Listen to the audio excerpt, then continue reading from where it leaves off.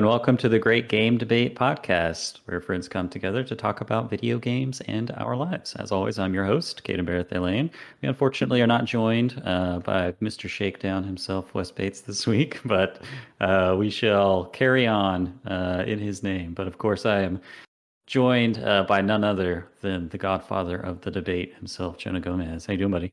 I'm doing all right, and I didn't bring the wizard robe. And Yeah, Mr. Crow is still the what do you call him? The nameless king. For now, until we come up with a good name. The nameless king is pretty good. This is pretty good, yeah. Good boss fight. And of course, we are joined by the Saucy Aussie, our man in Australia, Stephen Beaumont. How you doing, buddy? Good. It's good to be back. I've been missing you, lads. So yeah. Let's get amongst it. Heck yeah. And of course, this week we have the distinct honor and pleasure of being joined by our special guest, Mateo from the One Up Podcast. How you doing, man? Hey, how's it going? Happy to be here. Your song is a bop. That little intro song. Love Shout it. out to Mr. Event. Thank you. If you need any projects. Yeah. All right. Well, we'll just jump right into the icebreaker. I hope you all stop by the Middle Ages and talk to your old friend Frog to pick up the Masamune, because it's time for the icebreaker. All right. Our question this week comes in from friend of the show and previous guest, Tongue Surgery, aka Kevin. Check him out. The question is, we, the four of us, are all trapped on the USG Ishimura. We don't remember how we got there. Butt naked, we have nothing. No gear. The four of us are running around with our hands covering our crotches like Raiden from Metal Gear Solid 2. When we come upon a single plasma cutter and several magazines worth of plasma charges, only one of us can wield the plasma cutter. Who do we trust with this weapon to lead us and keep us alive? I think marksmanship training might come into play here. Any kind of training with industrial machinery. Yeah. So I definitely like, although I have a history with like guns and stuff in my past, but like I know that Jonah has them, and I know that Mateo's from Texas, so I'm guessing you probably have some. I've been to the range a time or two for sure. Yeah. So it's down between Jonah and Mateo. So would each of you like to make a case for yourself? So what are your spreads like? Which one of us is the best killer, I guess? So I've got to say, like, in keeping true with like the One Up Podcast, Tony likes to introduce me as the Texan one without a gun, because I am not actually a gun owner, even though I live in Texas. Well, I'm gonna have to defer to our Down Under buddy. I am a gun owner, and I guess I've shot most recently. So you play Call of Duty. I guess what we've got to do is you've got to cut off some necromorph hands, so then we've got like little swords. We got melee piercers, yeah. And Steven's the backup. You know, like if Jonah gets killed, then Steven gets the plasma cutter. Steven gets killed, Mateo gets the plasma cutter, and if Mateo gets killed, I just we're all dead. And eventually, cry. For the first several hours, the first several hours of this is just us running around naked though behind whoever has the plasma cutter. Right? Yeah. All right. Well, you know, Dead Space is in the air. Callisto Protocol just came out. Dead Space 1 remakes coming up. What is that? January? I can't quite remember. So, something like that. Yeah, I think it is. Right. Yeah, right in that wave of survival horror. So thanks again, Kevin, for that one. So that we'll get right into our little interview we like to do, Mateo, just so our listeners can get to know you a little bit better before we carry on with the show. If you'd want to start out just with kind of like sort of an elevator pitch for the One Up Podcast, and maybe give us a little bit of history on, you know, how you guys form the podcast and what kind of stuff you do on it. Absolutely, yeah. So the One Up Podcast has been this idea for a very long time. I've known these guys for 15 plus years at this point. So we spent a lot of time gaming together. We've had our falling outs and kind of, came back in and out of each other's lives. I think Bucho just talked recently on one of our episodes about how he didn't have a PlayStation for a while. So he just kind of vanished from everyone's radar because that's the main way that all these guys game together. So we had talked about having a podcast for years and years and years. And then, COVID happened and we had some time to actually put into this project. So that's kind of where it came from. The idea behind it is we're kind of a debate podcast. We're definitely a shout, but like a little bit more like a shouting and yelling at each other kind of podcast, but with love mostly. Yeah. But mostly. the idea behind it has been kind of having like the tough talks and talking about things to kind of better yourselves and better your understanding of the world, and talking about difficult things. I mean, we're still kind of trying to find our stride a little bit sometimes, because I mean, this last episode we did a 20 questions game about video games. We talked about the death penalty for drug dealers, and then we talked about respecting your parents. And we tend to do these kind of grab bags of conversations. And it's been interesting. It's been very interesting. It's there's a lot of love there, but we talk about hard things, so there's a lot of back and forth, a lot of relationship management outside of the podcast, and it kind of bleeds into the podcast. And I think it makes it a little bit better because we're being as real as we can, and having these tough conversations, learning more about each other, and kind of picking apart each other's worldviews. And if you've ever watched our show and you've seen the way that my buddy Bucho interacts, he is very into figuring out how people's minds works. It's not enough that this is the way this thing works. He wants to know why it works that way. How did you get to that way? Where did it come from? Sure. Yeah. So that's the spirit of the show. It's me, it's Bucho, he's the other guy on the bottom with me. Our two top guys are Doey and Tony, and the four of us get together and we argue about things, and we yell at each other, and we love each other like brothers, so we can argue a little bit harder. Yeah. I think that some people are used to seeing on a podcast. Yeah. I think for what I've listened to, you guys, that's in my mind what sets you apart from other podcasts I've listened to is just like how real you guys get. Is just like nothing is off limits, and you have that level of professionalism that kind of stifles some podcasts. But you guys are all really big personalities, and getting into those real issues is really interesting. And I do think it's a cool angle because not that it's specific to video games. Like everybody needs, like everybody from all walks of life and all parts of life need to be able to figure out how to mature and deal with problems. But I just think of like young kids these days, like in multiplayer games, like you get on chat and like Overwatch or Call of Duty or something, and you got these like kids like 10 to 16-year-olds, and they're just like, they seem like they have not had good role models. They have anger management problems. It's not even kids on those games. That too. Like, everybody can learn something from all ages. So it's cool that you guys can kind of present, just be real. Like, hey, everybody has these problems. Like, here's how you talk about it and work it out. I think that's a really cool thing. Yeah. Definitely, and we try to approach it from different lenses. Tony's a father. Bucho's a father. I am a overqualified uncle. I've got a dozen nieces and nephews. I have so many young ones in my life, anywhere between like 1 and 18. So like kind of all over the place. And Doey, he's had an interesting life. He's had a lot of experiences. We just try to bring all of that together and try to make something positive out of it. Even negative things that happen in your life, you can kind of take those and turn them into a positive a little bit. Yeah, for sure. Steven, did you have a comment? No, it's just one of the things I sort of like think of in my brain, like, because obviously Tony is the host, so it's hard to tell if he's always playing devil's advocate when he's asking the questions as well. But it's like my thought of the show is always like, Tony goes, "Is this toxic?" And then everyone else goes, "Yes, Tony, it is." That's there's been a little bit of a trend of that, and Tony is definitely putting on a little bit of a show for the the viewers.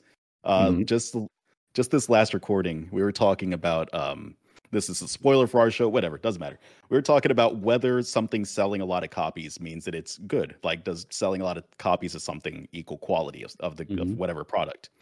So we were talking about it with music in particular, but it started extrapolating into other things because of these answers Tony was giving us. So it came down to I looked up, the top grossing movie of all time is Avatar. Does that mean Avatar is the greatest movie of all time? Is Avatar a better movie than The Godfather? Is it better than, what a lot of people consider to be the best movie of all time? And of course, Tony, because he's playing devil's advocate a little bit, is like, yeah, obviously Avatar is better than Godfather. I'd watch that any day over Godfather. Yeah. That's hilarious. Well, I'm curious. This is kind of something I always like to ask fellow podcasters that come on the show. Has there been kind of like a moment that sticks out to you from a specific show you've recorded, or have you had the opportunity to have a guest on that you may not have otherwise had the opportunity to meet, or just use the podcast as a reason to maybe travel for some event or anything that sticks out to you? I think that our most fun episode that we've recorded is the one we were just talking about, before we started rolling. Is our in-person episode was a huge learning experience. Yeah, a gigantic learning experience. I flew in from Texas. I'm down here in Austin, Texas. Doey's up in New York, so he flew into Florida, and it was interesting. I've never done any kind of like actual production type stuff besides the remote podcasting that we do. So setting up in person was just a different beast that we weren't ready for. And I think that we made a fun episode out of it. We basically did this would you rather game, and we had some beers and we had everything set up. And I think that it's probably the most fun that we've had working on an episode, which is probably unfair, because that's obviously the one where we actually were all hanging out together and we spent 4 or 5 days together. So obviously it's the best one. Yeah, that would be so cool if one day all the GGD bros can get together and do a live show. That's the dream. We'll just meet somewhere in the middle of the country. Also, I just want to shout out just all of your probably my favorite times are whenever you do music breakdowns, and probably one of your coolest episodes. I think you split. Oh no, it was over 1 week, but was the most impactful albums. That was really good. Yeah. Sweet. Yeah. That one was a fun one. We brought our buddy Retro Fox on. He's done a couple of songs on our podcast before, and we just shared albums that were important to us. I thought it was a really fun episode. It was cool. It was fun getting like the peek behind people's minds and how they process music and what they like about music. And that's so cool because surprising picks too. Yeah, that's what I was gonna say. It's like you can make your assumptions about people, but you really can never tell. Like that's definitely an interesting thing. Like, what is someone's favorite album? It's a kind of a cool way to gain insight on someone. So the One Up podcast, you guys are kind of a variety show, and you've got the common ground of video games, and you get real. So what is the best way for people to find the One Up podcast? We are everywhere. We're on Spotify. We're on YouTube. I recommend watching on YouTube personally, because if you haven't seen Doey on some of these recordings, he is a real life cartoon character. The man dances. He does little skits. He's all over the place. He's our cartoon character on the show. He used his bed as a prop one time. He did indeed. I know the exact moment you're talking about. Bucho makes the best faces when Tony is saying something that he just finds ridiculous. There's just a lot, I think, to our visual format rather than our audio formats. Awesome. But we're all over the place. We're on Twitter. Look us up. We're on YouTube. Look us up. We try to be everywhere we can. Sweet. All right. Yeah. And now that we all know each other a little bit better, it's time for the debate.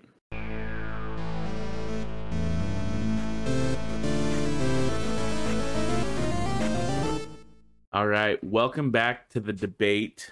This week, we've got Mateo representing 1997 versus Steven representing 2017 in this 20-year battle of which year is better for games, with our assist trophy being our lovely host, Kaedhen Barthélane. Each contestant will have 2 minutes for each segment. And Mateo, with you being our guest, would you like to open or close the debate? See, that's a tough one, but I think I'm going to open. I think that Steven is a little too fresh. This is his first episode back. He's got a lot of energy. I think that I need to stall him out a little bit. Okay. All right. I've got 2 minutes on the clock for you, sir. 3, 2, I didn't have my timer set up. 3, 2, 1, debate. Final Fantasy 7. I see my. No, I'm kidding. I'm kidding. let me take y'all back to the raddest of like all the time frame. The 90s, especially like 1997, it's the raddest time frame. Saturday morning cartoons are still a thing. The gaming wars have just changed. It used to be Sega versus Nintendo, but here comes this new upstart, PlayStation, that came out in 1994. The Nintendo 64 has just launched in 1996. And it's kind of this intersection of new versus old. There's a lot of retro mixed in here. If we're just talking straight games, I've got a list. I've got a crazy pants list. It is, but here's some of the hits from it. Got Gran Turismo, the first Gran Turismo, GoldenEye, Castlevania Symphony of the Night, Final Fantasy VII, Final Fantasy Tactics, Diablo, Dungeon Keeper, Star Fox 64, Mario Kart 64, Parappa the Rapper, Diddy Kong Racing, Harvest Moon, the first Harvest Moon, Turok, Armored Core, the first Grand Theft Auto, which was not great. But you have to have respect for like these early roots to these series, especially these series that have been around for 25 years at this point. I mean, we're looking at a Grand Theft Auto 6 now. Armored Core, RIP. I don't think we've seen a new Armored Core game in a while. But it was this really interesting time. There were lots of games that were making this jump. Tekken 3 had just released their first foray into 3D fighting games. 30 seconds. And it's just the start of this new era of gaming. And a lot of it, there is some nostalgia, right? This is my time period where I really cut my teeth on gaming. But it was just such a special time. There were just so many games that came out kind of pushing this new medium. And kind of, this is the start of these talks of, are video games art? Is it just sugary, pulpy entertainment, or is there something deeper to it? All right. I see the countdown. Okay. I've got. Okay. I'll take a break there. Okay. Leaving 5 seconds on the table. Steven, how are you feeling after that opener? Good. It's great to know that we've got a similar style on this one, because it's just like, these are some banger years, and we've got to get some lists out of the way really quickly. So for sure. All right. 2 minutes. Everyone. 2 minutes on the clock. 3, 2, 1. Debate. All right, we all know that gaming changed in 2017. And one game did that more than any other, and that was Legend of Zelda, Breath of the Wild. After that, I'm going to get into this massive list. Let's bang them through. Nier Automata, come on, let's get amongst it. One of the greatest stories in video games, and I would say greatest ending of any video game I've ever played. Horizon Zero Dawn, Resident Evil 7, the reinvigoration of the series. Super Mario Odyssey, some of the tightest platforming controls in any 3D platform ever. Neo, Night in the Woods, PUBG. And you know what came after PUBG? A little game called Fork Knife. Anyone want to floss on screen for me? What Remains of Edith Finch? My God, what an emotional journey. What a special game. Hellblade, Cuphead, Destiny 2, Div Original Sin 2. I know Kaedhen got a little bit like sexual after that one. Yep. Little Nightmares, Samus Returns, Prey. Oh my God, what an incredible year. Splatoon 2, Xenoblade 2, Hollow Knight. One of the greatest Metroidvania ever created. Ooh. Mario Kart 8 Deluxe, obviously can't really count that. Uncharted Lost Legacy, I'd say tied with Uncharted 4 for the best Uncharted game. It has the best banter of the entire series. 30 seconds. Gran Turismo Sport. Sonic Mania, the last good Sonic game in, 20 years? Sonic Mania. Assassin's Creed Origins, again, a new reinvigoration, a new idea for the series. Wolfenstein 2, the new Colossus, some of the greatest storytelling in a first-person shooter. Mario Rabbids Kingdom Battle, the game that we laughed at, and then it came out and was an absolute banger. Time. You guys nailing these intros. I'm loving it. I'm absolutely loving it. There was something that I was gonna hammer back at you, Steven, but I totally forgot what it was. So, Mateo, Fortnite. You were gonna do a floss. No, it wasn't gonna do a Fortnite thing. You said one of the best. Whatever. It's okay. New Colossus. No, New Colossus. I agree is really good. This is highly unorthodox debate format. Yes, I know. I'm trying to move on, but Steven, as always, derailing. Let's prop up these votes, boys. Let's get these votes going. All right, Mateo, you got 2 minutes on the clock. 3, 2, 1, debate. I would first off like to rebut that Hollow Knight is one of the best Metroidvanias of all time, or the best Metroidvania of all time.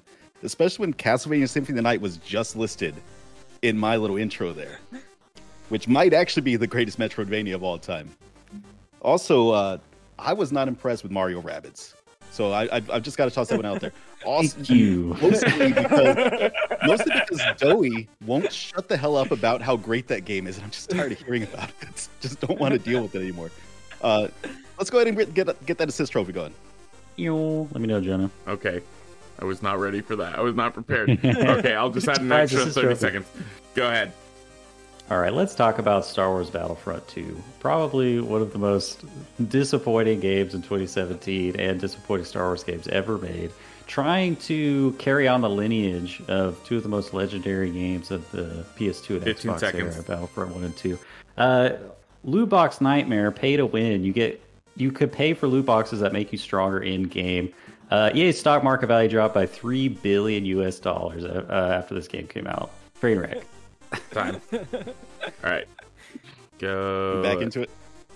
Had you at a minute and a half, minute 20 when you called that. So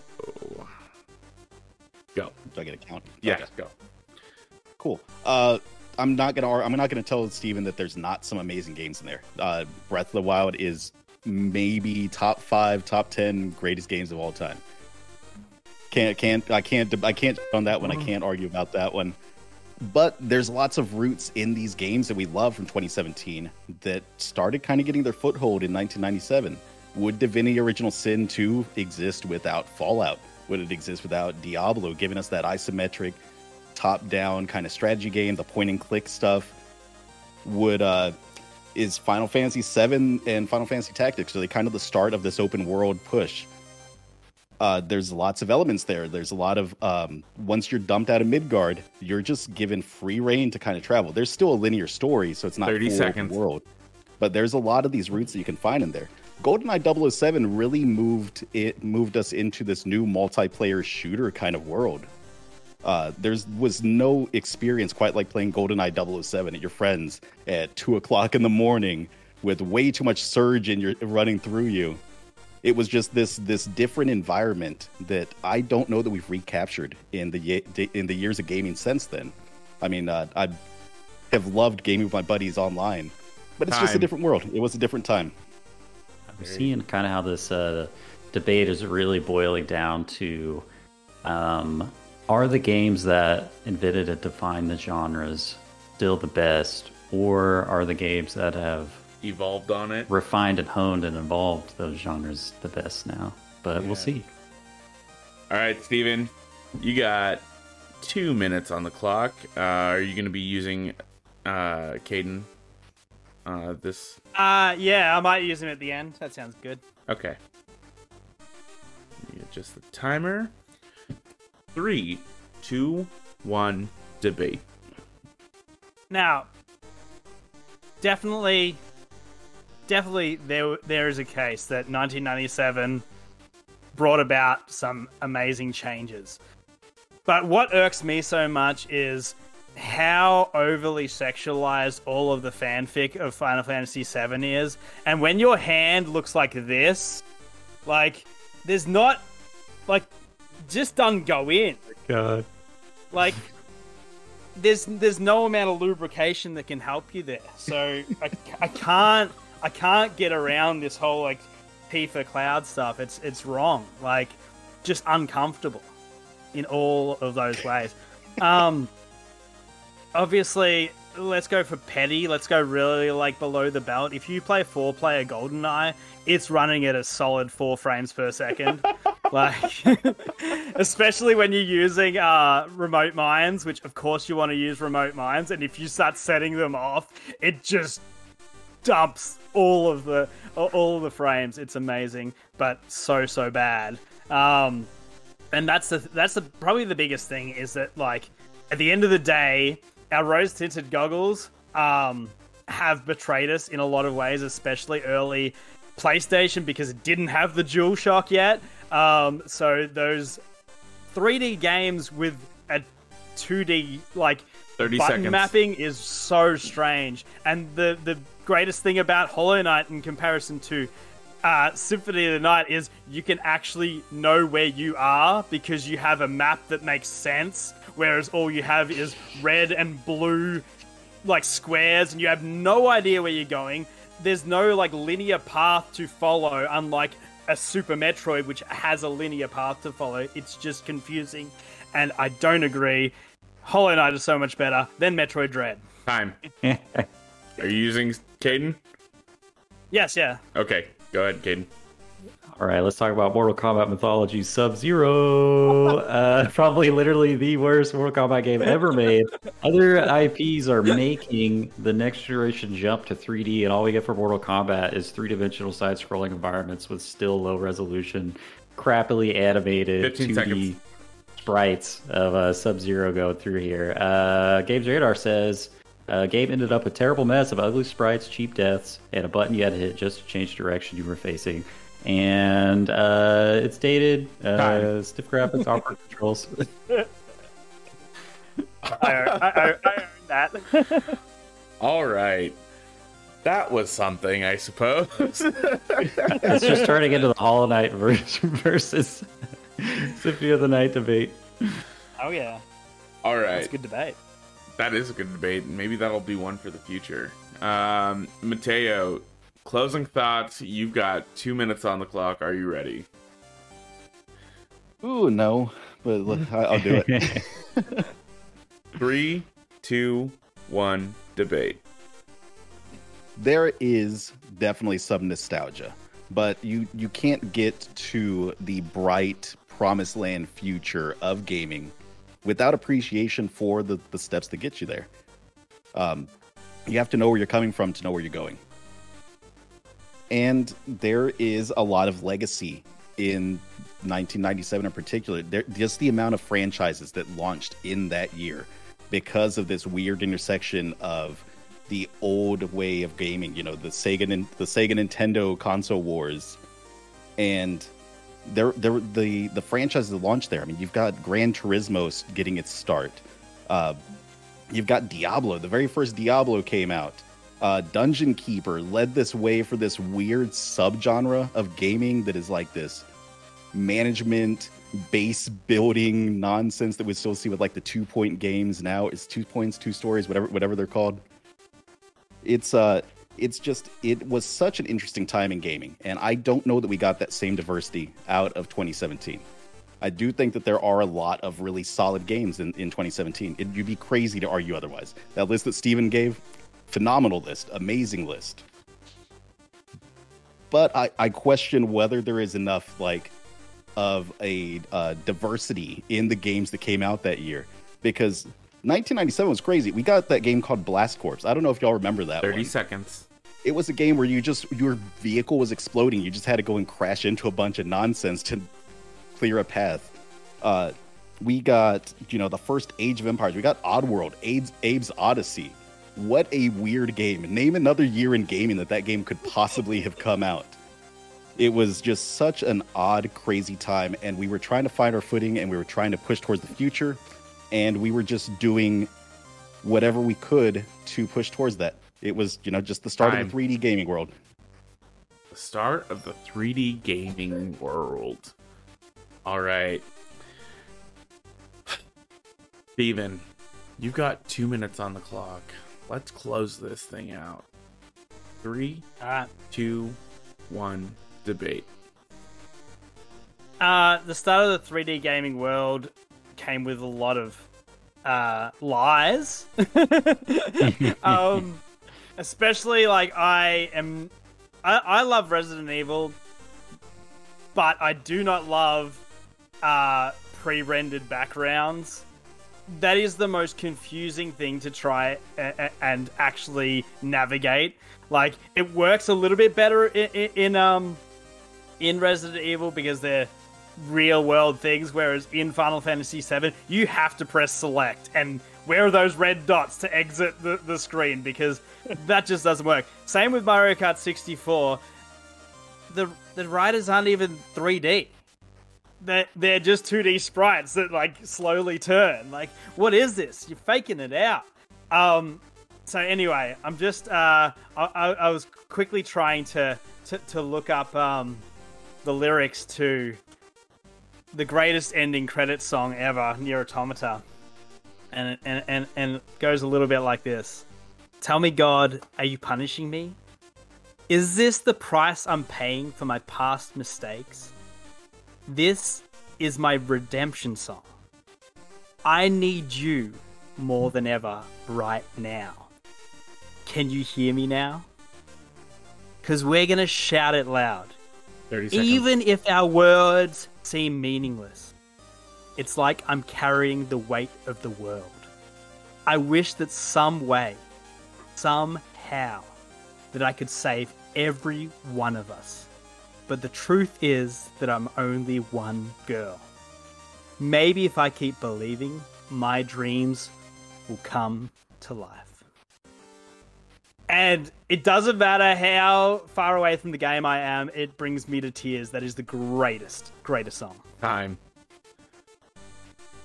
I didn't know I could just sing for the last 20 seconds of my heart. You haven't watched the rest of the podcast before. What was it?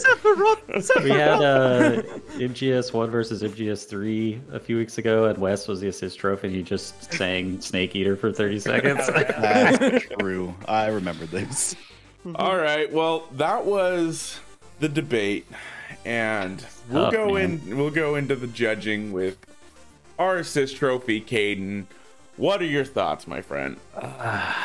Man, I hate to cast aside the legacy of what came before, but it's like, I don't want to play Symphony of the Night. I want to play Hollow Knight. I don't want to play Final Fantasy VII. I want to play Final Fantasy 16. I don't want to play Parappa the Rapper or whatever the derivative future version of that is, Step on the brake. Yeah, I don't want to play Fallout 1. I want to play Fallout 4, and I guess I'm just a fake gamer who doesn't like retro games anymore. So I'm going to give my point to Steven.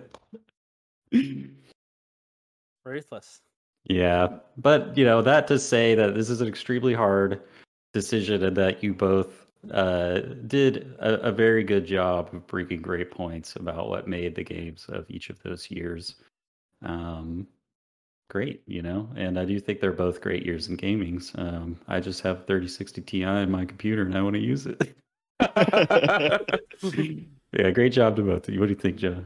Honestly, this is the debate of legacy versus just modern gaming. A lot of people are like, no, legacy games are honestly and truly the best that gaming will ever be. Well, I'm sorry, Mateo, but I don't think legacy games are the best. And if Wes was here, things would be different. Oh yeah, yeah. If Wes was here, he'd be like 1997 for sure, and then he'd be like, my back. I love this Wes impression. Oh my god, old man Wes. Spot on, dude. Yeah. Now there are some points that I think could have been made in favor of 1997. Let's say you're on a desert island and you just got hard copies. You probably don't want a hard copy library of 2017 games because they're not going to have day one patches, or they're going to have nothing on the disc but like 100 megabyte key to download it it's not going to work. So. I mean, if you had brought me back to the physicality that there was with 1997, being able to with your N64 cartridge and slam that bad boy in. Yeah. Well, that's the thing. The N64 was the last, complete cartridge in box. It was the last box that we had, but actual cardboard boxes that held the games, and even the jewel case was still it still had this thickness to it. and it had really good chunky manuals. Although I hated just I despise I love CDs, but I despise them because the middle of the jewel case always breaks and deteriorates. Yeah, and those old Sega CD jewel cases were the worst, dude. I don't think I owned a single one that didn't have the little like hinge broken on it. Oh, well, I think it's clear that this debate is tearing us apart, and who wins this debate probably just depends on how we're feeling on a given day. Yeah. But as always, our votes don't really matter, and the community will decide. So we'll have to update. And speaking of the community, I could just as easily. Yeah, sorry, I could just as easily fight for 97. Yeah. I was looking at 2017. I was like, I could argue for 2017, no problem, honestly. Yeah. Derailing the excellent transition that Kaedhen gave me. The excellent transition. Thank you, Steven. That's why we have you on the show. Nice. Speaking of the community voting, we'll go on to last week's debate where I floundered so hard, but you know what? The community, they had faith in me. They really did. But not enough, because David Burdett winning by 1 point. Holy 1 point. Crap. Snipers versus shotguns. David taking the win with 8-7. Congratulations, David. I get an extra vote while I'm on the show, so that way we can make it a tie. Oh no! Oh yeah. We've never had a tie. I mean, on the Discord it says 8v8, but I know your point went to. Oh, that's right. Right. So I would have had to get 9 to tie. Yeah, right. I went for Boomstick because I do love. I like it more than I use it. But a good shotgun is just so good. But like in most shooter video games, I'm a pussy. So yeah, give me a sniper. But like just that feeling of just blowing anything away with a shotgun up close and personal. Yeah, nothing like it. That zombie army counter that he brought still just made me want to. It didn't matter that it's like a very mid game that gets like very mid reviews. There's 4 of the zombie games. But yeah, 4 with mid that games equals 1 great game apparently. You know what? That is true. With that, we'll see you guys in the pitch.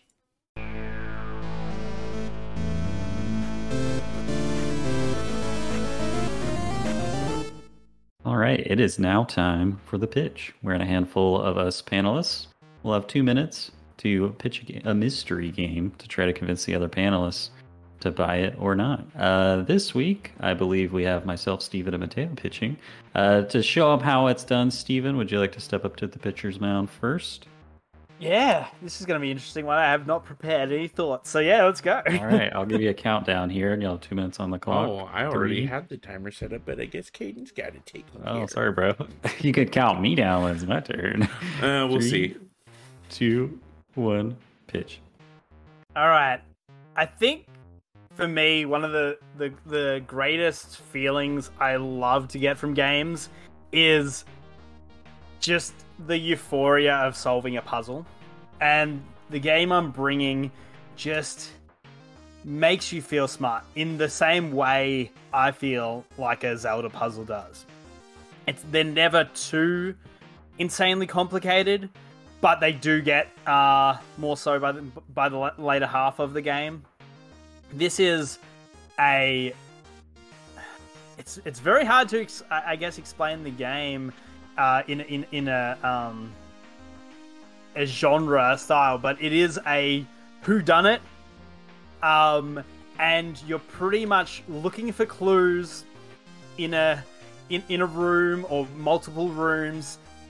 You can definitely see everyone that's there. You can see where they've been. You can talk to them. They'll have bits of dialogue, and they'll have items on their person and items in their rooms and different things. And the idea is to work out what has happened in this scene. And not only do you get to solve individual bottle episode mysteries, which is just really cool and fulfilling, the entire story is one consecutive 30 seconds. is one consecutive mystery, and it's just so cool how it develops from such simple beginnings to this entire conspiracy network. But as you're learning everyone, you keep remembering all these things, and they help you in the next puzzle and the next puzzle. And it's just lots of fun. I co-op this with my wife, and we just felt like sleuths the entire time, and nothing was too obtuse, and it was all logical stuff. And so it was just a great puzzle game.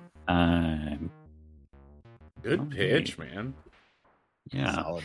I'll just kind of jump in here. I just have to be honest with myself. I've tried over the years, playing these like book video game that's actually a book, or a game where you just are walking around and talking to people, or like adventure style clicking on things. Like tried Broken Age, Return to Monkey Island. What's the one where you play like the insane drunk police investigator? Disco Elysium. Disco Elysium. Yeah, and I guess I have just evolved in a specific way as a human through my experiences in life that I just don't really like these games, so I'm gonna pass. This I feel evolution, bad. by the way, this evolution that Kaedhen has gone through is he is a top tier gamer. Yeah, that's what it is. It's a diet of only Mountain Dew Code Red and Doritos. So that's what happens. I understand. What do you think, Jonah? I believe I know. I can't think of the name of this game, but I know what game it is. And the creator's previous game was one of our game club games, and I never got around to playing it because I wasn't super hot on the game. So I'm sorry, Steven, but I'm gonna have to pass. Yeah, you're the only hope, Mateo. Is this actually a game? I know that Steven's been tricky before, and he's pitched like books. So is this actually a game? This is definitely a game. It is definitely a game. Your wife like an escape room or something? You're trying to pitch us on an escape room. Yeah, that could be. No, I was not on board until Kaedhen made the Disco Elysium reference, and I realized that I do kind of like these goofy, like off the wall, like puzzly games. I'm in. I'm totally in. Oh yeah. Yeah, so the game is Curse of the Golden Idol. It's surprisingly, well, I wouldn't say surprisingly, it's concise. It's not too long. I think there's 10 chapters, maybe. So like literally 10 levels in the game. There's a bonus one and some extra like epilogues and stuff, because it's just really cool how the story develops. But like the one pushback I would say to you, Kaedhen, is that it's not front loaded with dialogue. Nice. The coolest idea about this game is that you're looking at it's almost like a GIF, and I think it was I don't know if Jonah was sort of referring to Obra Dinn. Yeah. Was that? Yeah. So Obra Dinn. Yeah. So it's the same person. Yeah. Phenomenal game. Hell yeah. Absolutely phenomenal game. But Obra Dinn is like an actual freeze frame. The interesting thing about this one is it's kind of like it's almost like a GIF. Like, so you can see there's just a tiny little bit of movement, but everyone has a little bit. You can touch on a person, they'll have whatever their last line of dialogue was at the time, or what they're saying, and you just act as like an investigator, much like Obra Dinn. But it's only a small amount of dialogue, and yes, eventually you'll get to like looking into books, but it's only ever like, here there's a sentence here, a sentence there, a love letter, but it's not front loaded with dialogue. The first first 3 or 4 you'll smash through in like maybe like half an hour, like nice. An hour. I think maybe the whole runtime you might be looking at like 5 hours. It's very it's very tight. And yeah, I was actually shocked, because I was expecting it to get really, really ridiculously hard, and it doesn't. There was like 1 or 2 bits where I was just like, my inference was correct, but wrong because of a particular like thing. But that was the only time we ever had trouble. And sometimes it's just like, okay, you just got to rethink and re-look at the rooms, and it just has that magic of when you actually solve the puzzle.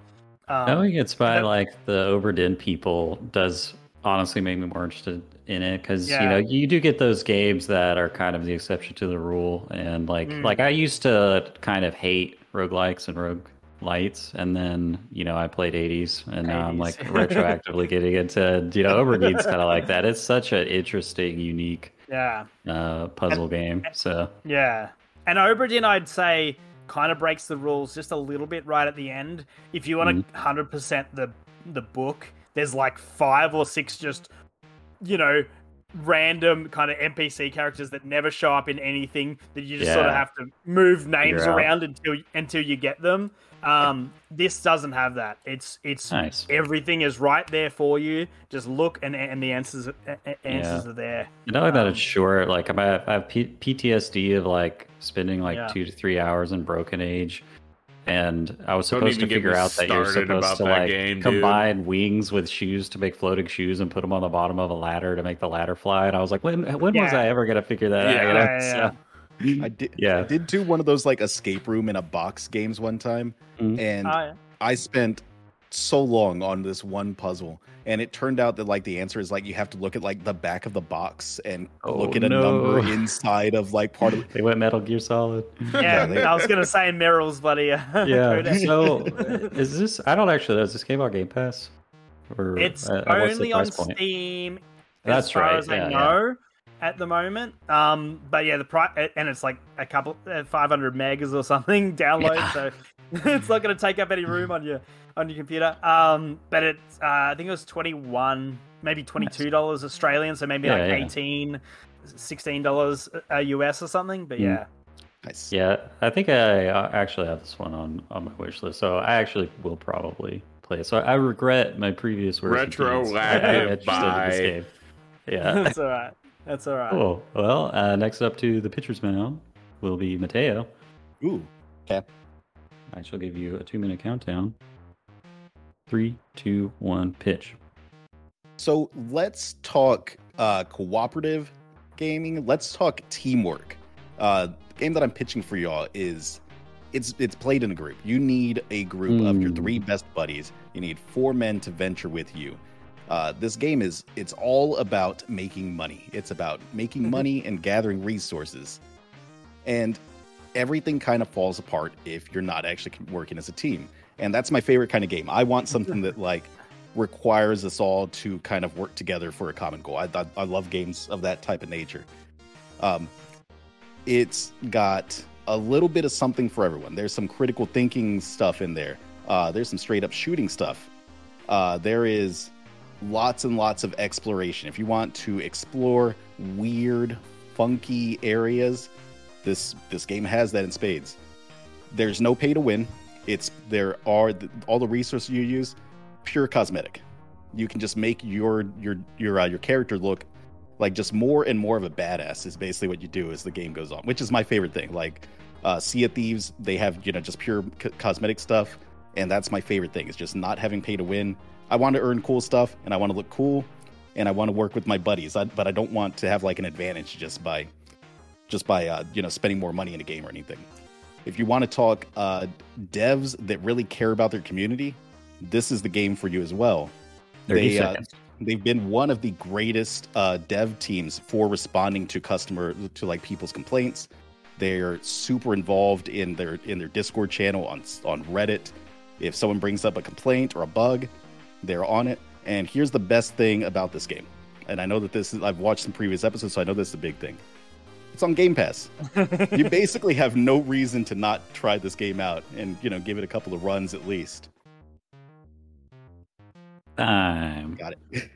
Yeah. I'm trying to think of what game this is. I think I might know what it is, but I have an idea.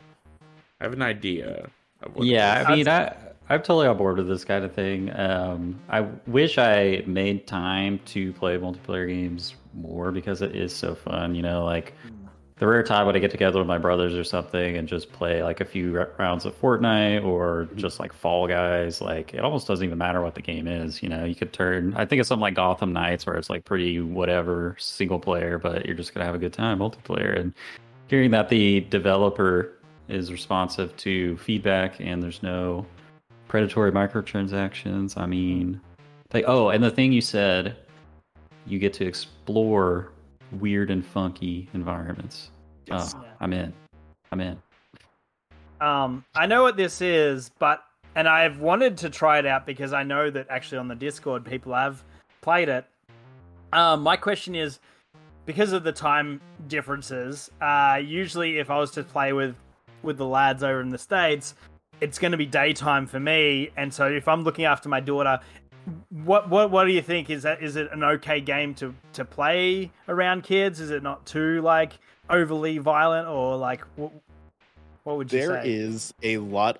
There is definitely some blood in this game, but it's like the 90s rule for like showing blood in video games. It's bright green, it's not human blood. Yeah. No, that's cool. Tough to say though whether like how tough to say. Well, that's the thing. Like I've let my kids like run around on the horse in Elden Ring. Like I'm pretty loosey goosey, but yeah. So I definitely want to try this out. It's always hard to. I've only got the Series S, so it's always hard to like. I've got to delete X game and then download X game now. Like I'm always at that point because people are like, oh, let's play Forza. It's like, okay, that's 80 gig right there. So I'll hold on to that for two weeks, and then it's like we're not playing Forza. It's like, okay, finally delete that. Yeah. I hate that. Yeah. All right, Jonah. All right. You're still trying to figure out what the game is, but I think I know what it is, and I think I do own this game on my PlayStation, and it is on Game Pass. So I think I already do have the game. But I mean, yeah, I'm always down for a good co-op game. I just got to make sure I've got like the guys to play with, and usually that's not an issue with the people on the Discord. It's pretty easy to find someone to play games with. So yeah, I'm in. Sounds like you got a winner chicken dinner here, Mateo. What's the game? The game is Deep Rock Galactic. Yeah, oh, that's not what I thought, but I love that game too. I thought you were bringing Dark Tide, but no. Man, Deep Rock Galactic is so fun. I was trying to go vague. I never know how vague to go on these. I've watched a lot of different approaches. I've watched a lot of different approaches to this pitch game on y'all's episodes. No, that's great. Yeah, I highly recommend Deep Rock Galactic. It is super fun. I think they gave it away on like PS Plus a while ago, so you might have it. They probably gave it away on like the Epic Store at one point. And it's a vibe. You got dwarves being surly, getting blind drunk on space alcohol, and the exploration and tunneling and the puzzle solving and you have that dynamic sometimes. You have the smart friend and you got the dumb friend. It's like give the dumb friend the minigun and just kill the enemies while the smart friend's laying down the pipe. 100%. I didn't even mention the best thing about the game. The best thing about the game is there's a dedicated key you can press that just makes your character yell. He just lifts his axe up and yells. The one-liners in that game are hilarious. All the dwarf puns. It's good stuff. The biggest thing that I was impressed by is like the idea that you need to work together, is because that is true about a lot of those co-op games, but it's just a lot of the times you can like in a DayZ or a COD zombies and all that sort of stuff, you can still just rogue it and like and be successful, whereas like I like the idea that it's like, no, we need to work together, otherwise we all fail. Like I like that. Yeah, it's possible to muscle through some missions in Deep Rock, but especially once you get to like the higher level stuff, there's just no way. Like you have to be a unit basically. Nice. Yeah. Cool. Well, I believe that is the pitch. So, no wait, there's myself. Yeah, I was like, you're forgetting yourself, dude. Premature pitch in. So Jonah, would you like to count me down? Sorry, they have nasal spray technology for that, so anymore. 3, 2, 1, pitch. All right, so this game is for the cat lovers out there. So if you're a dog person, I'm sorry, might as well just give up. But it's kind of like a cat management game. So for one, there's kind of two approaches depending on the kind of player you are. So you can completely customize your cats to suit your preferences, if that's the kind of person you want to be. Or there's a vendor that brings in cats for you to adopt. And they all come pre-baked with like an appearance and like their personality and their name, and you can change all that if you want. So, you know, you've got these two approaches right away. You can completely have complete control over what your cats look and act like, or you can just have the fun of like getting the random cats in and like learning who these guys are. But there's all these things you do with the cats. Okay, so for one, you send the cats either out into the wilderness to collect resources and to bring back to you, or you can send the cats out in submarines to cities across the ocean to get trade resources to bring back. So you get the trade resources and you could sell them for money, and then you get the resources for crafting from sending them out into the wilderness, and you use all these things to upgrade the cats.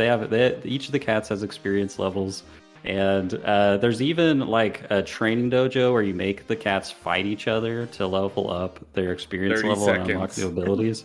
And it's all feeding in. You get the money and you get the crafting resources to craft and buy materials to make the cats better at doing the things that they need to go to do for you. And there's almost like, if there's a limit on how many cats you can have, I haven't found it yet. So like you've got this veritable cat army to just live out your cat fantasy, and it's great. I mean, it's probably the best cat management simulator out there if you're a cat person. So. That's a tough market. That's a really competitive space too. I thought I knew where this was going when you first started pitching it, and I was like, I have no idea what this game is. Yeah, I shout out to Cat Quest. That's like my favorite cat game. Yeah. But I started thinking of Calico at first, which is sort of cat management sim, but in a cupcake shop. But yeah, that's completely out of left field. I'm very intrigued. I'd love to know the price point before I. You may be surprised to know this is not an indie game. This is a AAA endeavor from a big publisher. So we're talking $60 here. What the hell? It started out on the Nintendo Switch, came to PC. Now it's very soon coming to Xbox and console Game Pass. Xbox and PC Game Pass, and next year it's coming to PlayStation. So soon you can have it available everywhere, but it is expensive, but you get that high quality cat graphics from the AAA. So it's not like we're just talking about little dumb 2D sprites here, you know. Wow. This is the 3D moving around, 3 dimensions, camera control. I think I'm understanding what Kaedhen's doing, because he's pulled a fast one on us in the past with No More Heroes and doing the indie game inside of No More Heroes. All right. So I'm guessing that's what this is. It's one of those mini games inside of a bigger game. But you know what? I'll bite. Let's see what this is. Yeah, I'm a little bit strapped for cash at the moment, so I'll have to wait, because it's definitely on the docket for Game Pass when it does drop, because I'm sure my wife and daughter are looking for something cozy to play. Hey, Mateo. $60 is a lot for me to drop on another cat sim. Like cat sim. I just got way too many. We just had Stray. So I think I'm gonna have to I'm gonna have to pass on this one, unfortunately. Well, you've all been tricked again. The game is Monster Hunter Rise. You fools!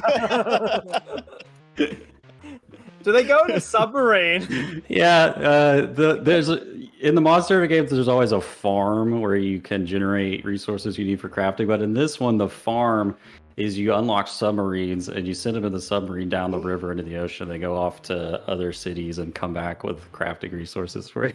But of course. Yeah, the crazy thing about it is technically you could treat it like a cat simulator, because you could bring 2 of the cats with you onto hunts, and some of the skills, especially when you get in the master rank of the game, are like really broken. And if you're fighting the monster, your cats can do up to like 20 to 40% of like the overall damage to kill the monster in the hunt. So if you just wait long enough and don't fight the monster yourself, your cats will eventually just kill the monster. So. But yeah, so I hope you guys like hunting monsters. And I gotta get deeper into Rise. I sadly just haven't played it, unlike World. I played one. Yeah, one mission with you guys with Hunter and sadly Kaedhen, overlooked. You know, the backwards progress in terms of graphical fidelity from World really. Like one of my buddies, shout out Jimmy Good. Check out his YouTube channel, Jimmy Good. He is a huge Monster Hunter World fan, and he's one of the people that was brought into Monster Hunter because of Monster Hunter World. I hadn't ever played it before, and it's like one of his favorite games of all time. Just not interested in Rise. So, Yeah. It is what it is. I keep getting tempted to get into Monster Hunter because I've got one of them. I forget which one I have. Honestly, it's been a while since I played. I've got World. You definitely got World. Yeah. I've got World, but I can only handle about one single player game at a time, and I am super tied up in Midnight Suns right now. And I think technically, again, that's why. Yeah, unfortunately, with World, you have to play the start and get through the cutscenes and crap. But it is such a good multiplayer game for mucking around, and like, because it doesn't matter if you're good with your builds or not. Like, if you have 3 or 4 people, you've got enough people that it doesn't matter if you're just absolute scrubs. You can have a lot of fun. Yeah. I think the next game may be the one that perhaps drags people like you and Mateo, because I think it'll have the quality of life improvements that Rise has, and perhaps even expand the open maps into like an open world. But if it then has, you know, better graphics even than World in the next generation, then it'll be the best of both worlds. So you know what, Mateo, we'll on the next one, I think you and I can finally get into Monster Hunter, because I own Monster Hunter World 2 and I haven't touched it. I hope the next one we get to send the cats into space. Like, that's really the next logical step. We've gone underwater. We've gone into the sky. The only place left is outer space. What would they call it? Just Monster Hunter Universe? Yeah. Everyone is here. All right. Well, that was the pitch. Thanks so much, guys. Hopefully our listeners learned about a fun new game to check out. And with that, we'll move into the game.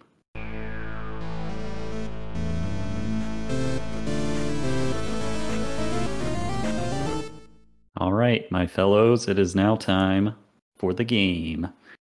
Jonah's cracking up. I don't know if this means we have to start over. No, we're running with it. Just run with it, my fellows. Hello, fellow kids. I'm Steve Buscemi in a backwards baseball cap. So since we were missing, now we're gonna restart. No, leave it in. Okay. In lieu of Wes, our resident game master, I shall be taking up his mantle this week.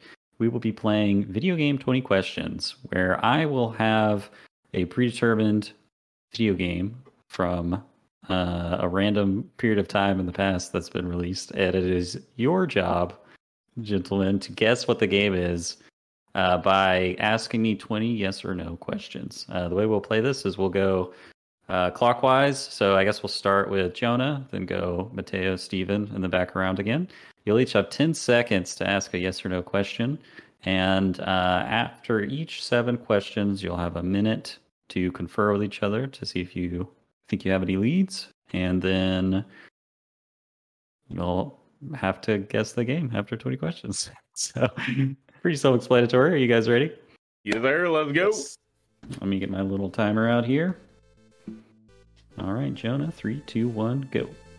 Did this game release on the PS4, Xbox One generation of consoles? Yes. Ooh, Is it an RPG? Yes. Ooh, okay. Is it... tighten it up. Okay, is it turn-based? No. Is it open world? These are supposed to be yes or no questions, but this is one of those games with like almost like micro open world zones. It's like really, really large areas, but the entire game is not an open world. So I guess gave it away.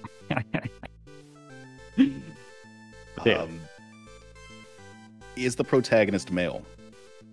Not always. Okay. Ooh, actually. Steven.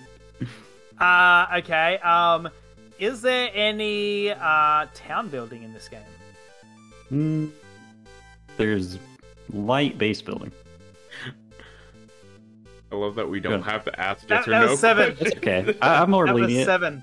I've got 6 7. here. That was 7. Was it really 7? One, no, two, that's three, 6. Yeah, one, my two, bad. three, I'm six. pretty bad at maths. I am the game master. Jonah, you have 10 seconds. Your time is running out.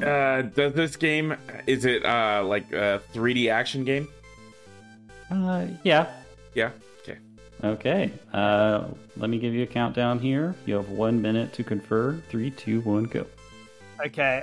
So obviously, I'm thinking it's JRPG. Yeah, I'm thinking it's like Nier Automata or Nier Replicant. It could be, but actually no, that was technically a Vita game. But the way that he said that, yes, there is mild Base building. sort of base building, Oh. town building. Oh, or it could be a mini game. But yeah, like I'm thinking East 8 because so like East. I don't know about Tales if that's the sort of one that those games have it at all, but that's also an action RPG. Man, other action RPGs though. Yeah, I don't know what we can ask to tighten this up a little bit, though. Don't forget the tools in your toolbox. Well, you're gonna be Year range. You're gonna be asking next. Developer. You're gonna be asking next. Caden's so Developer. much nicer than Wes is at this game. More fun to be a little loosey-goosey. It's my style. Time's up. Yeah. All right. All right, Mateo. Mateo. Give me 1 second here to reset your timer. Okay. 3, 2, 1, go. Ooh. 5 seconds. Is it futuristic? No. No. Oh, okay. Steven. Does this feature a character named Adol? No. That's a really good question, though. Okay, there we go. Do you play as the president in this game? No. Okay. Huh. Is it said? Damn. PS4, Xbox One. Man. 1 second. Is it fantasy? Yes. Steven. Let's ask a stupid question that doesn't help us that much. Is it developed by Square Enix? No. Okay, interesting. Jonah. Atlas. Oh yeah, is it developed by Atlas? No. Doesn't help us. Okay, last Doesn't question help. before the break. 10 seconds. Is it 14? Is your protagonist's main weapon a melee weapon? It depends. Oh! All right, give me 1 second here to count you down. 3, 2, 1, confirm. I have no idea. We haven't worked. Like we are guessing it's Japanese, just because it's Kaedhen, but we actually haven't asked if it's Japanese or Western. I don't know other action RPG. Fallout 4. Oh, You said not futuristic. Oh yeah, Yeah, you not- nailed it down to fantasy, non-futuristic. Yeah. I will give you a little clue. I think perhaps you may be led astray by the phrase third-person action RPG. Because technically it is. But I think that makes you think of a certain thing. So just broaden your mind.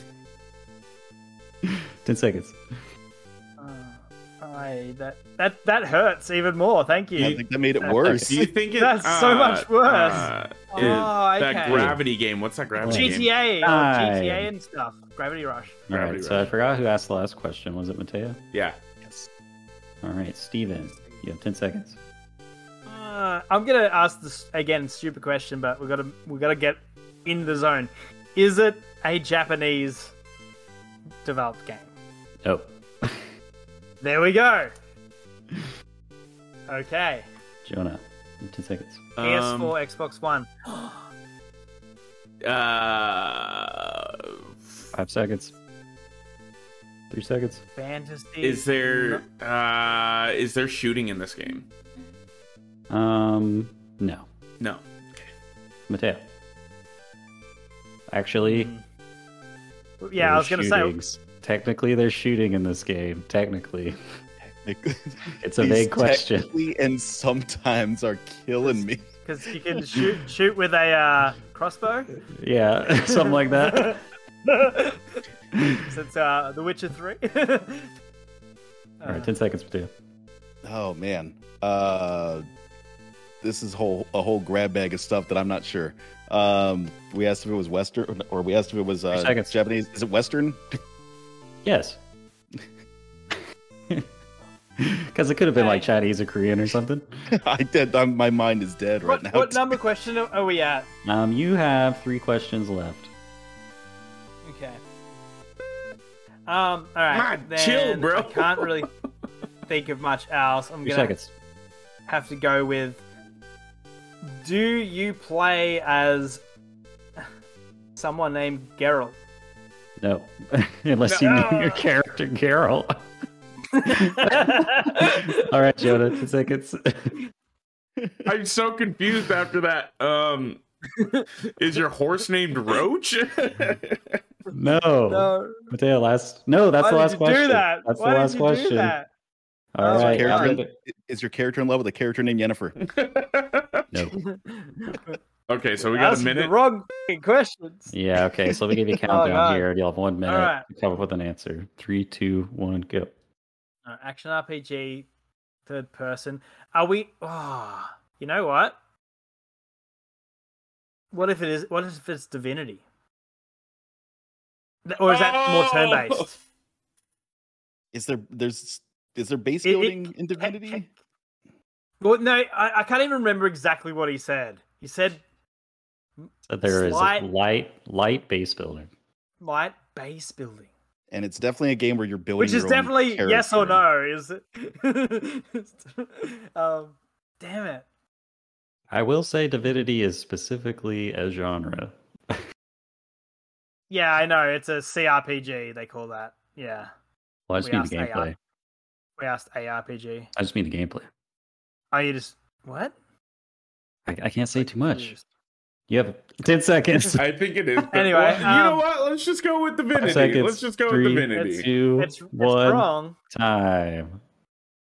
Tony Hawk Underground. No. Yeah. Mateo, you go ahead and ask the final question. Conferring. Somebody else do we all get one guess? We get one guess. There's a game that we're not thinking of, and it's probably super popular. Can we get a rating on out of 10 how popular this game is? Just as in like Metacritic? No, as in like popular? Give me like a boilerplate. I mean, it's probably like in the neighborhood of like an 8 or something. Like it's a well-known game that has a large fan base. I don't know why I told you that. Oh my god! Is this Hades? It's gonna be like Assassin's Creed. Why didn't I'm taking Hades as your final answer. I'm sorry, no, it is not Hades, and it is not Assassin's Creed, and it is not.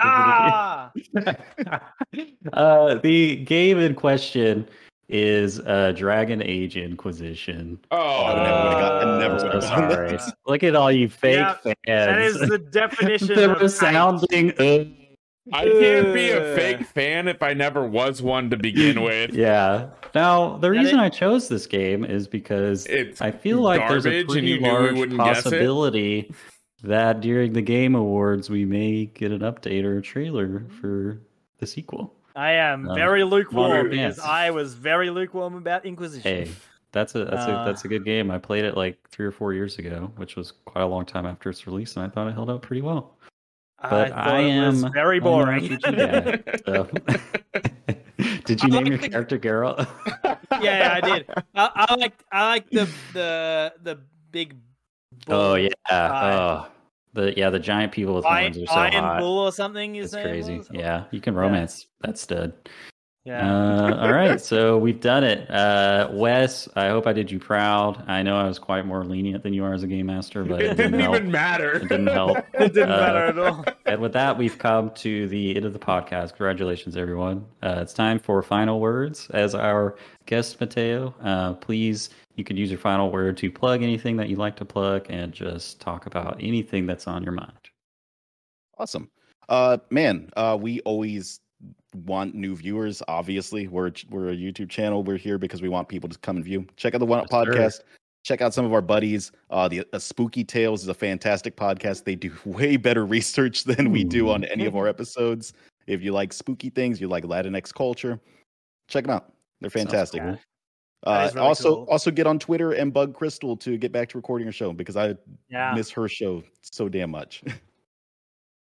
Shout out Crystal, Spooky Tales. I've just started getting into a weird hole. I guess this could be my final thought of like spooky cryptid podcasts. So yeah, I'm gonna check that out. Jonah, final thoughts? Secret Santa is underway, and I'm very excited to see who gets what this year. Picks.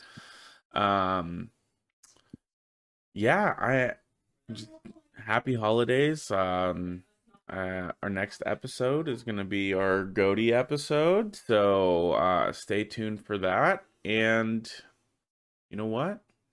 Happy holidays and Happy New Year, everyone. Aw, good vibes. Steven, final thoughts? I was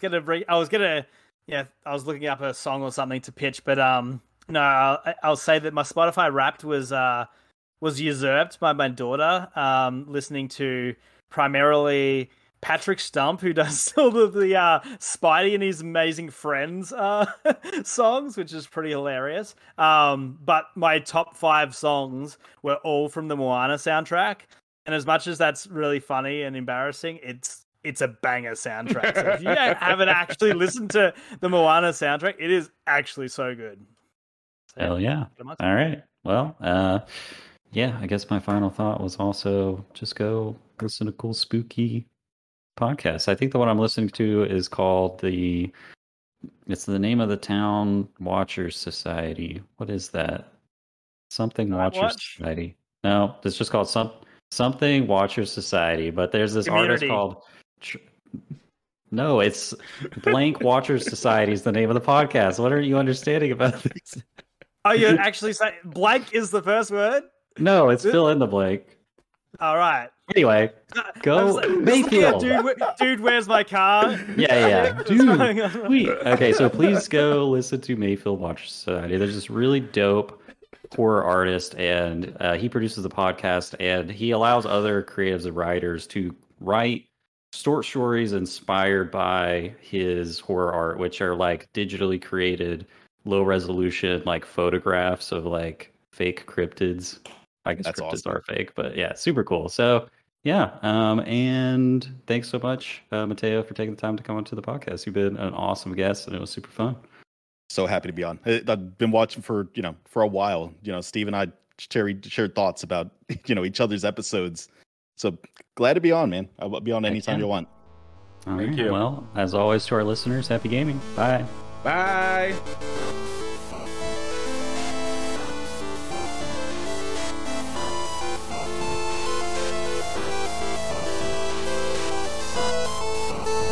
As always, a big thank you to our friend Misdriven for the music in our podcast. If you like what you hear and you want to check out more of what they have, you can pay them a visit on Twitter at MIST_RIVEN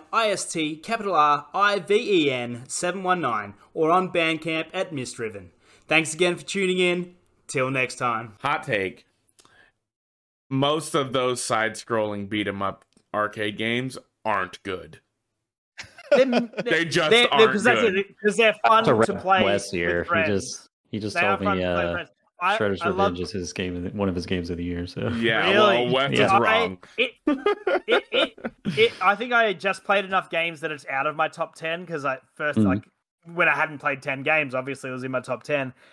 I think it's fine. It's not Dragon's Crown good. Like, if you're gonna make a side scroller in this day and age, no, you're laughing because of the boobs. Big titty anime women, at least. You're laughing because of the boobs. No, Dragon's Crown is a fucking awesome game. I know it's a really good game. I just every time that you bring up that game, deep. I feel like my experience has been real deep. Only people that like grew up with side-scrolling beat 'em ups love them and play the new ones. I don't really know anyone from like my generation or younger that really plays them. Yeah. But... I think Castle Crashers crosses generations a little bit. Oh, okay. I've never played that one. That's an interesting one because aren't you on a single plane in Castle Crashers? Like, there's no like. No, you can go. You can go. It's got depth. Scrolling. Mm-hmm. Okay.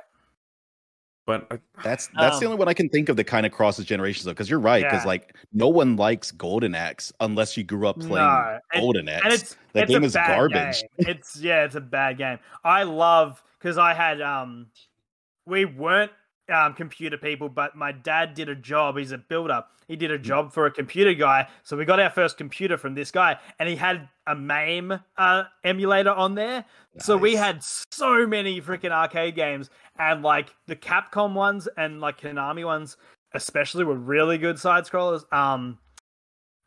Knights of the Round and it's a D&D one, King of the Dragons. Both of them had RPG elements in side scrollers, so like your character got bigger and freaking leveled up, and so like they got more armor and shit like that, and like that's interesting to me. Whereas like going from left to right and just beating up people in like Double Dragon, but nothing changes about your character, just doesn't interest me. Even with X-Men, like the X-Men arcade's okay, but it's still like all you can do is 3 moves and that's it for the entire game, sort of thing. You know.